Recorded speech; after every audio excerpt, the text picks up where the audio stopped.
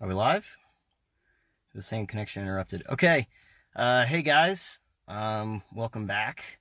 Hope you're having a good Sunday evening. It is freaking blistering in this car right now, but that's okay. It's going to get cold here soon enough. I know I said I was going to make a minimum wage video, and I was excited to make it, and then Dayton and El Paso happened, and I was like, oh crap, no one's going to want to hear about minimum wage stuff. It's going to be gun stuff for the next several weeks. But it's kind of left the news cycle fairly quickly. Jeffrey Epstein has been more in the news than the shootings, which I guess that's actually kind of indicative of where we are with these things right now. But anyway, I am going to make a couple of videos on that. You know, the very first video I ever did was after Parkland, and it was about mass shootings and looking at 5 aspects of it, of mass shootings, and, you know, what are some things we could do to understand them better and then to prevent them in the future. And so I'm not going to go through that whole video again. I'll link it in the description here or in the comment of this video. But the one I'm going to make about Dayton and El Paso specifically is going to use those same points because they totally apply to these two shootings and compare them. Look how they're like, how they're different, and how some of those things I was talking about, you know, over a year ago, a year and a half, I guess at this point, still totally apply to these mass shootings. And I also want to make one about the NRA, and then just lobbying generally. There's a lot of talk about the NRA, and we're going to fight the NRA and get them out of politics and all this other stuff, and, you know, how controlling they are. And so, you know, I did some research into NRA as a lobbying group and looked at other lobbying groups. And so I just think there's some kind of a fascinating conversation to be had there. So I'm going to make a video about that as well, because there's a lot of talk about the NRA, but I don't think people understand them or just lobbying generally. And so I kind of want to help, I guess, inform on that. But speaking of things that I think that people don't really understand, this one's about minimum wage. I know it's not a sexy topic. I know it's not something that gets people going, you know, but pretty much everyone has an opinion on minimum wage. Everyone has at least a view or a feeling, or they know people that feel very strongly about it. And it's a big topic right now, right? It's one of the main policy discussions in the Democratic candidates. You know, Bernie Sanders, Elizabeth Warren, and like Bill de Blasio, I think all of them have some opinion of minimum wage, and the discussion right now is raising it up to $15 an hour. I think it was either Ayanna Pressley or Rashida Tlaib maybe a month or so ago said that it should actually be $20 an hour. So either way, even if this isn't something that's like on the forefront, like Medicare or gun, you know, the gun conversation, gun control, whatever, even if it's not a thing that's really on the forefront, it is a big topic of discussion, especially in this primary season. And so I just kind of wanted to give, I guess, an economic view of what minimum wage is. Really simply, I want to keep it really short because, like I said, it's not super interesting, but just like lobbying or other things, people have pretty strong opinions about these issues, understandably so, but they don't necessarily understand what a wage is or what labor is or these things just from a purely economic standpoint. So that's kind of what I want to talk about right now. And before I get to that, I want to tell you about this delicious coffee you should try. It's called Stoke Cold Brew Coffee. It's amazing. I get the unsweetened stuff, and I just drink it with milk, maybe a little bit of creamer. It's fantastic. It's like $4.50 for a bottle. If you get the chocolate one, oh man, that'll really knock your socks off. Mix a little milk in that. It's like chocolate milk. It is delicious. So I pay around $4.50, and it's 48 ounces. Okay, 48 ounces is this delicious liquid. I'm not one who's usually into like what is the newest thing. But cold brew kind of came on the scene, pretty popular the last couple years, and this stuff is amazing. So like I said, you can get the quantity of it, 48 ounces, for the price of about $4.50 at, you know, Walmart or whatever grocery store you go to. And so the reason I bring that up is because what I kind of described there is supply and demand, right? So the company that makes this, Stoke, will supply me with 48 ounces of this delicious coffee in this bottle at a price that the market has determined is about $4.50, give or take, depending on where you are. So that's what this is. This is a commodity. This adheres to the laws of supply and demand. But it's not just coffee. and it's not just iPhones, and it's not just cars, and it's not just potato chips or beer or anything like that. Those are all the things we think about when we think of supply and demand, but that's not the only things that adhere to supply and demand.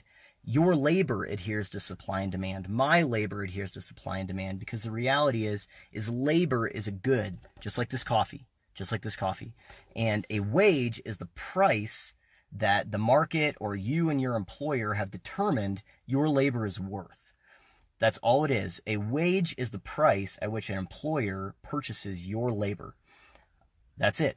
And so, and I mean, think about it. What is a resume but an advertisement for your labor? What is a job interview but a sales pitch or a commercial for your labor? That's what those are. Your labor is a commodity. Think about someone like LeBron James or Tom Brady. They have a very unique and highly specified skill set in their labor, and because of how unique and how scarce it is, they can be paid a lot more for their labor, because there's only one LeBron James, there's only one Tom Brady, etc. As much as I hate to give Tom Brady props as a Chiefs fan, but it's true. So once you understand that your labor adheres to the laws of supply and demand, and that wage is just simply a price that the employer is paying for the output of your labor, or the prospective output, it's what they're hoped to get out of you, you can understand that a minimum wage is a minimum price put on that labor. So it's an outside governmental entity saying the minimum that this person's labor is worth is X amount of dollars. And a lot of places it's somewhere around the $7.50 range. And so just for the sake of argument, that's what we'll use whenever we're discussing it here, is it's about $7.50.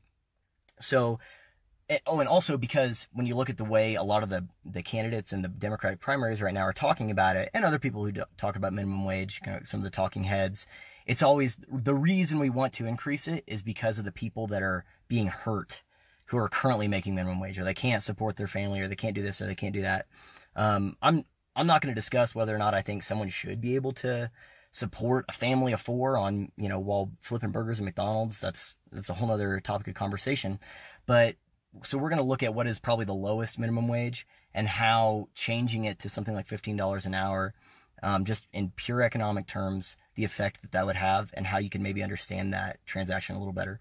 So let's say someone is making $7.50 an hour, and all of a sudden the federal government says to the employer, whether it's a huge corporation or a small business, right? Small businesses employ a ridiculous amount of people. They say, hey, even though you were paying this person $7.50, now you have to pay $15 an hour for them. So effectively you have to pay twice as much for their labor as you previously were paying. So to put that again in kind of more dispassionate terms, that'd be the same as if I went to the store tomorrow, so this is empty, went to the store tomorrow and I needed some more Stoke, and I went up to the clerk and I said, why does it say that this is $9? It's normally $4.50. Did they put more in it? Is it, 96 ounces instead of 48 ounces? And the clerk said, oh, no, they just doubled the price. They didn't put any more coffee in the bottle. How likely am I to buy that coffee? I'm less likely to buy that coffee. And if I don't stop buying it altogether, I will buy it significantly less frequently. Or I will find another place where I can purchase something similar for cheaper. So if you double the price of something without increasing the output, without increasing the quality, people are going to be less likely to buy that thing. Imagine if your phone broke and you went to Verizon or AT&T or whatever, and you had the newest iPhone. I think that runs about $1,000. The XS, I think it's called. And you go to the cell phone store and you said, hey, my phone's broken, I need a new phone. And the guy at the counter says, that's fine, man. We got this phone right here for you. You can use this. It's great. It's going to be $2,000. And you say, holy crap, $2,000, man. Apple is really, they're jacking these prices up. What does it do? Surely it has all of these new amazing features for it to be so expensive for me to own. And the store clerk says, no, it's actually the exact same phone you have right now. It doesn't do anything differently. It just costs twice as much. It's $2,000 instead of $1,000. How likely are you to buy that phone? Are you going to buy that same phone for $2,000? Or are you going to find a different phone, a refurbished one? Or are you just not going to buy another one? That is what happens whenever you increase the minimum price of a person's labor without increasing their output, which is pretty much impossible, at least to double their output. If an employer now has to pay twice as much for a person that they're employing, but that person's labor output doesn't double, what have they done? It's the same as me just buying this bottle of coffee for $9 instead of $4.50 without getting any more coffee. People aren't going to do that. I mean, we saw that happen in Bernie Sanders' campaign very recently. I think it was about a month or so ago. They found out, hey, his campaign staffers weren't making $15 an hour, but he's going on the news every night and talking about how everyone needs to be paying their employees $15 an hour. He says, okay. And he starts paying them $15 an hour, but did their output increase? Did the value of their labor increase? No, it didn't. And so they cut the hours. They purchased less of that labor because the output was less. And so it makes perfect sense. If you wouldn't pay $2,000 for the same iPhone that you paid $1,000 for if they didn't add anything to it, if you wouldn't buy a bag of your favorite chips for twice the price if they didn't add any new chips to it, or your favorite beer for twice the price if they didn't add any more cans or bottles to the package, or coffee, or whatever, then you cannot expect an employer to pay twice as much for a person's labor without getting more output from that person. It doesn't make any sense. They're not sitting around with these big bags of money that they can just throw at people. The same way that you're not sitting there with all this extra money in your grocery budget to go, well, yeah, I guess I could pay twice as much for everything without getting any more out of it. You know, another way to think about it is imagine an employer who right before the minimum wage would be raised to $15 an hour, they're paying $7.50, and they're thinking, I could hire another employee. I could pay that two people $7.50 an hour and get 80 hours a week worth of labor from these two people. All of a sudden the price goes up to $15 an hour for that labor. You've now again doubled the price. They're instead of getting the output of two people, again, it's just one person, but the price has doubled. So they're going to purchase less of that person, which means they're going to cut their hours, or they're going to stop buying that product altogether, which is where you fire people, or they're going to find alternative means of meeting that need that are cheaper. Go to McDonald's where they have these automated kiosks where you can place your order. It's already happening. And whenever you increase the labor of people without increasing the output, people are going to find alternative means to meet the need that labor supplies. So regardless of how you feel about it, which by the way, I make less than $15 an hour, I would benefit from that, but it wouldn't make any sense for me to expect an employer to pay me more without the output of my labor increasing or, you know, getting new responsibilities or something like that. So regardless of how you feel about it, I know that comes off, you know, maybe cold or unemotional, but from a pure economic standpoint, whenever you're talking about minimum wage or thinking about it, or you hear someone else think about it, think back to, would I pay twice as much for this cell phone without getting any more out of it? Would I pay twice as much for this other product that I like without getting more out of it? Or would I buy it as frequently? So think about something you buy every single week or even every day. Would you buy as much of it if the price doubled without you getting any more out of it? You might still purchase it, but you're just going to purchase it a lot less, at least in most cases. So anyway, that's kind of my spiel on minimum wage. Wage is a price, labor is a good, wage is a price paid for that good, period. It's really that simple. Once you understand it like that, then you can understand the difficulties in just increasing minimum wage across the board without any consideration to the value of that labor or how that impacts how much an employer is going to be willing to purchase that labor, or if they purchase it all or just fire people or cut their hours. So it does have negative consequences. There's places they've tried it at 15, and it did not work. It was a dismal fail because people hired less and they got their hours cut. Anyway, so that's all I have to say about that. Like I said, if you have any criticisms, if you think I missed something, put it in the comments. I'd love to see it. If you like videos like this, feel free to share it. Feel free to like, subscribe. I'm going to put a link to my YouTube channel in the comment for this as well. I was hoping to be live streaming on YouTube as well, but this Apple computer is old and not very useful. So maybe I need to get a new computer, and I will buy whatever the market has determined the price is. Anyway, I'm going to make some videos, like I said, about gun stuff, about lobbying, the NRA, and then just some aspects of mass shooting generally. And then probably try to make some content gearing up for the next round of the Democratic debates here in a couple weeks. I think it's in September, middle of September, something like that. I'll take a look. Anyway, but yeah, thanks for tuning in. Appreciate it, and I'll check you guys later.